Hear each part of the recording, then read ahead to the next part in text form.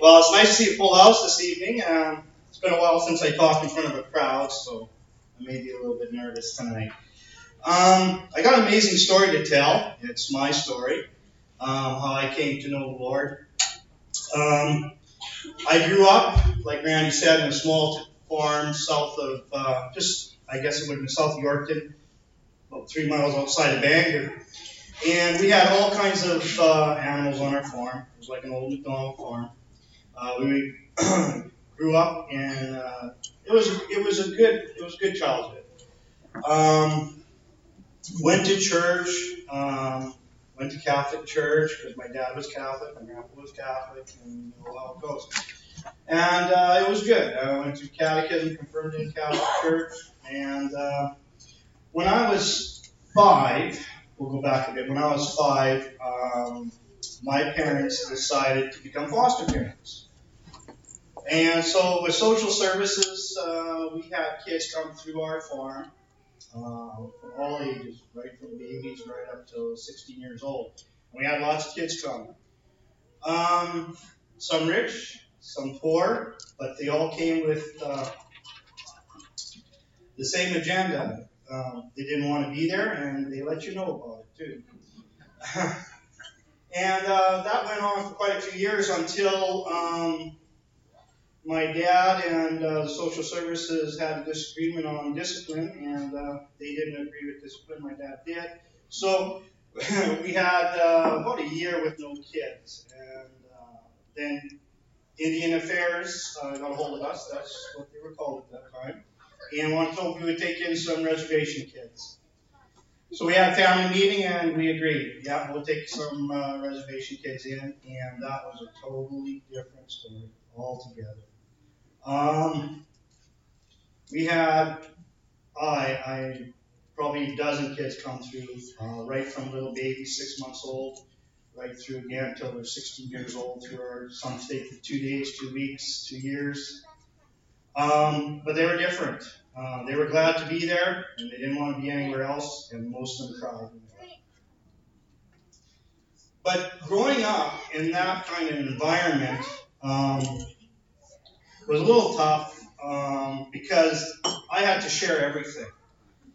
Back then, we had 2 bedrooms upstairs. One was the girls, one was the boys. It didn't matter how many kids were in our house. So we shared our bed, we shared our clothes, we shared everything we had with these kids that came through, including our mom and dad. So when I graduated and I got out on my own, got a job, and found out I could spend money and buy things just for myself, and I didn't have to share with anybody. And that was great. I loved it. And I loved fishing, and I bought lots of stuff. And I did lots of things, and I became possessive and selfish.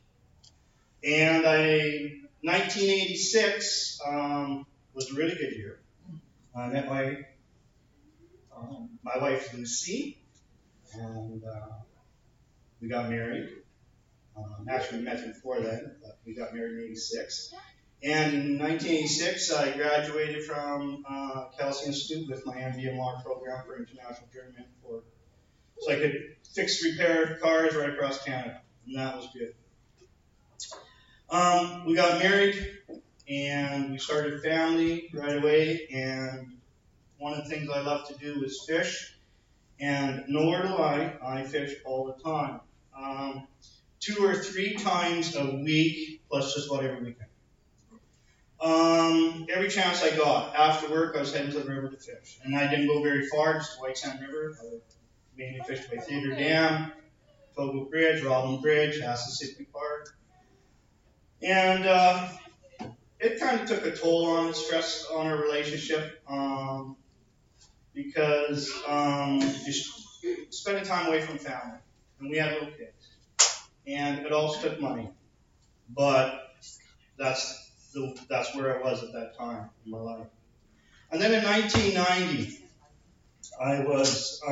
we'd been married for 4 years, and I was going fishing after work one day, and heading down the river, and I just said a prayer, just like lots of times I've done in my life.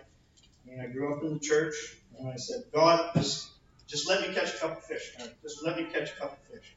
And heading down the river, get to my fishing spot, and walking up to the riverbank, and I noticed something really strange, something really different here. There was just like even an ambience about it. I walk up to the riverbank, there's ducks in front of me. They aren't moving, they're not flying away. And two blue herons were there, and they flew up and they landed in a tree right across the riverbank. And the river's only maybe 40 feet wide where I was, and they're just sitting there watching me. And I could see this white thing coming down the river, and it was actually coming up the riverbank, and I'm just standing there in awe. And it happens to be pelicans, and lots of pelicans. And they're coming right beside me, and nothing scared. So I don't know why, but I started counting these pelicans. I got to 25, and then they started to all lift off the water right in front of me, and the wind was so strong I had to close my eyes and cover my hand in front of my eyes. And at that moment, it was only seconds, and then they were gone. And I mean gone. I don't mean that they flew away. When I opened my eyes, there was nothing. There was no ducks, no blue herons, and no pelicans. And pelicans is a big bird. I mean, when it takes off flying, you see it for a long time. There was none. They were all gone. And I felt this immediate sensation of guilt. And these words, I didn't hear them because they weren't spoken. I felt these words. It said, you asked for 2 fish. Follow me. And that's what I heard. And I felt that. It's like a dream, but I felt that, those words. But the meaning or understanding that was inside me was way, way more than that. What I understood was that, you asked for so little. I can give you so much. Follow me and see what I can do for you. And that was the understanding that I got out of all this. So I said yes. On that moment, I stayed fishing. I caught fish. Yeah. But I went home, and I was scared to tell Lucy, my wife, because she's probably going to think it's a ploy so I can go fishing tomorrow. When I go fishing, I'll admit I was going fishing too much as it was. So I didn't see anything for a couple of days, and then one evening in bed, I said, I got to tell you something. I got to tell you something that happened to me at the river. So I told her, and she said, I knew there was something different about you. And I said, I got to buy a Bible. I said, I had this burning sensation in me for knowledge, for the Word of God. So I went out and bought a Bible, and the good Catholic boy that I was from growing up, I bought a King James Bible. Those things come in different translations? I never knew that. Right? So I get this Bible at home, and I open it up, and same kind of Bible I've read when I was going, to church and stuff like that. But I just can't get through fast enough, because King James takes a little while to read, right? It's nice, colorful language. So I told Lucy, I got to go buy out another Bible. I got to go and buy another Bible and a different translation. So I bought a Good News one and opened it up and I'm reading, and there's some things that are different here. So I went out and bought another Bible. And this one was the NIV, and I'm going through that, and this one's pretty good. So I'm going back through. And then Lucy said that was enough. We got babysitting. So I ended up, I think, with 3 Bibles, and I started reading, and I went to Sunday school. I went to church. We started going to different ministries, and got involved in a lot of ministries throughout the next 10 to 15 years. Got involved in camps. One of the major camps I got involved in was Mad Lake Bible Camp. I was on the board there for many, many years. Actually, just a few years ago, I left the board. But anyway, about a few years, 10, 15 years into this, I was involved in a church, and it was a refocus program. It was in Lanigan, Saskatchewan, and I was part of the leadership team for that church. And we went there, and there was other churches going to this workshop seminar for rebuilding, refocus on your church. And while I was there, this instructor was there, and he was teaching there, and he was telling us about taking our passion and giving it to the Lord, and about how to do that with the church as an organization as well. And I thought, hey, this is great. And they come around and they ask you, he asked me, what's your passion? I said, well, that's easy. I said, I like to fish. He said, you know what, Martin? He said, I'm a fisherman too. And we started talking, and I just got into fly fishing at that time. Here, he belongs to a fly fishing club up in Saskatoon, and we hit it off pretty good. And he says, you need to turn your passion to God. You need to turn it over to the Lord. Man. So that's probably the only thing I got left. I've done everything else in all the mission fields and everything I like in ministry that I've done. I said, so that last day, because it was, I think, 2 or 3 day course there.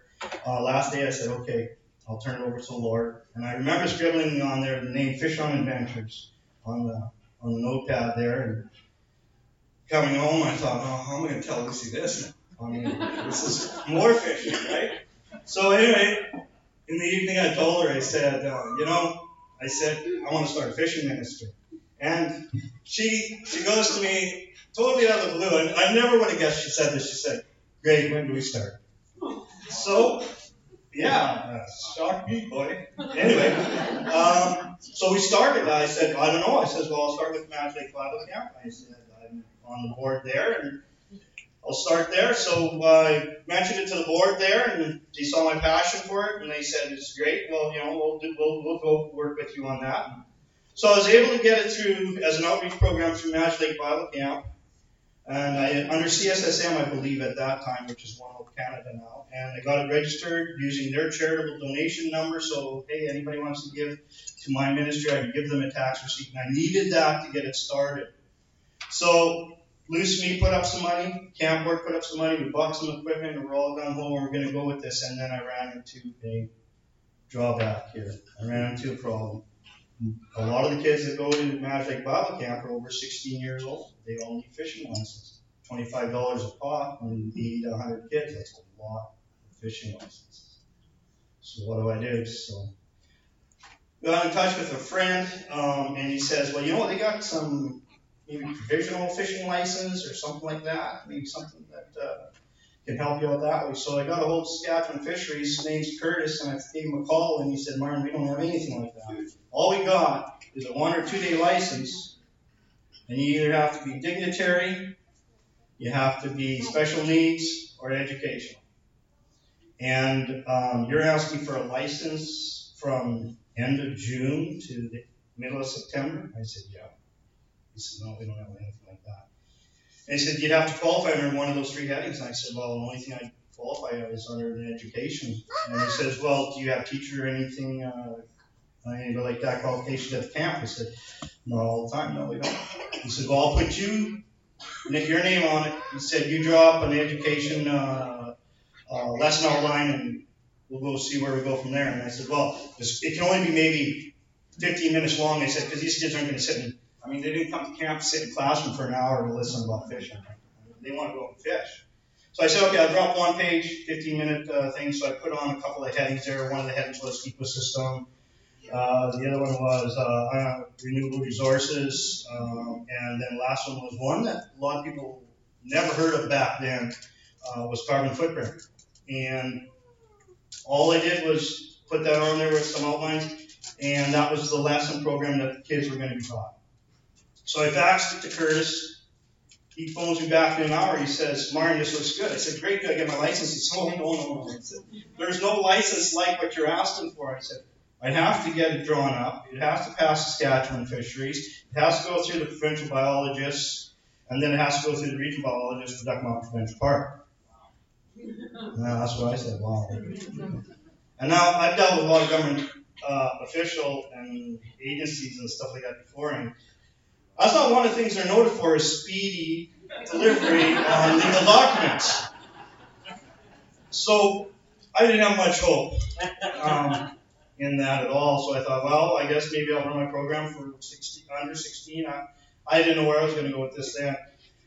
So the end of the conversation with Curtis then, at that time he said, it was basically, don't call us, we'll call you and get something figured out or whatever. So 4 days, I get a phone call. I'm at work. By my desk there, I get a phone call 4 days later, and I see on my phone it's Curtis from Saskatchewan Fisheries. I'm like, oh, great. Now this is it. We're done, because he can't help me out or whatever. And he says, the conversation goes something like this. It says, Martin, and I said, yeah. And he says, we got your license. What's your address so we can mail it? Unbelievable. Yeah, amen. Unbelievable. And he continues on, he says, by the way, it's the only one in Saskatchewan, and as far as we know, it's the only one in Canada that exists to this day. So I'm able to run the program at Magic Lake Bible Camp, still do, and kids go fishing. They're all covered underneath this license as long as if they're over 16, as long as they're registered as a camper at Magic Lake Bible Camp. So I'm all gung-ho. We run the program, and it's going great, right, for the first year. We bought the equipment, and about the third time I got called to camp, I knew I had to do something different. The equipment wasn't holding up. I had broken rods, broken reels. Camp kids are hard on equipment. So I had to do something different. I had to change up something. So I needed to deal with a company. I wanted to deal with a local company, a Canadian company. I found Amundsen on the internet. The equipment that they had, that is exactly what I needed. Fishing rod came with lifetime warranty, extra tip, so if they broke it, they can still continue fishing. I didn't have to run out there all the time. So I gave them a phone call, and he says, this is what I'm looking at, this is what I'm doing. And they said, okay, yeah, we can put something like that together, a complete kit. How many kits do you need? I said, probably around 6.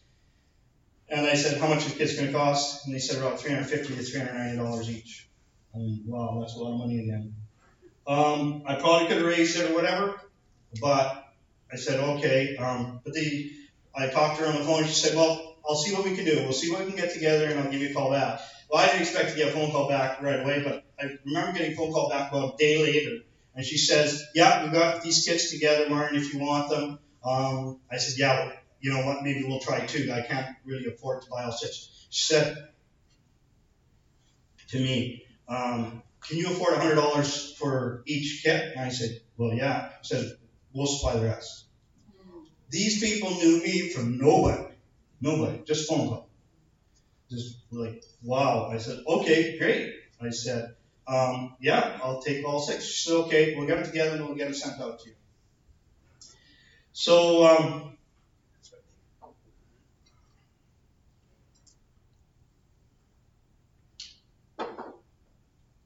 thought it was great. I was going to get these in a couple days. And so before the kits arrived, I get a phone call from Amundsen again, and I thought, oh no, they got to back out, they got to do something. Only this time the guy's name's Kevin. And he says, Martin, I hear what you're doing. And I said, yeah, that's, and he tells me, yeah. He says, that's right, that's what you're doing. And he says, okay, great. He says, do you ever hear about being a pro staff fisherman? I said, I was pretty quiet on the other end, and I was kind of shocked. He said, we'd like you to be pro staff for Amundsen. Still didn't say nothing. He says, you know what pro staff is? I said, boy, I mean, I didn't tell him. I was just thinking this. Well, I know what it means. I've read a lot of fishing magazines, watched a lot of fishing shows. I know what pro staff fisherman is. He says, well, we want you to be pro staff fisherman for a company. And I said to him, I said, oh, I think you have the wrong person. I said, I've got, quite a few fish, but I haven't caught any big fish. I haven't won any tournaments and anything like that. And he says, oh no, Martin. He says, we don't want to sponsor you for what you've done. We want to sponsor you for what you're doing. Wow. Amen. So I said, okay. No, and by the way, he says we want to give you a web page on the National Pro Staff website. And I said, well, what does that do? He says, oh, anybody that Googles your name. When you Google your name, Google my name, you'll click on it, and up comes my web page, tells you what I'm all doing, fish I've caught this year, that previous Magic Lake Bible Camp, what I'm all involved in. I said, wow, okay. And he goes, what do you need for, your personal side of it, for your fishing and stuff like that? I said, well, I got just what it is. He said, well, we'd like you to use our equipment. So just make a list of whatever you need and we'll supply it to you for the first year free of charge. And then every year after that, 50%. Whatever you need, whatever you want. And it's still running to this day. Amazing. You know, when that leader told me to turn my passion of fishing over to God, he said, Mark, you can never dream of what the Lord will do. And I kind of chuckled at him at the beginning because I said, man, you don't know who I am. I can dream pretty big. But I could never have dreamt where I sit today with my fishing ministry. And, you know, don't ever be scared of turning whatever you're good at, whatever your passion is, over to God. Because he'll turn your life right around. And that's my story. Thanks.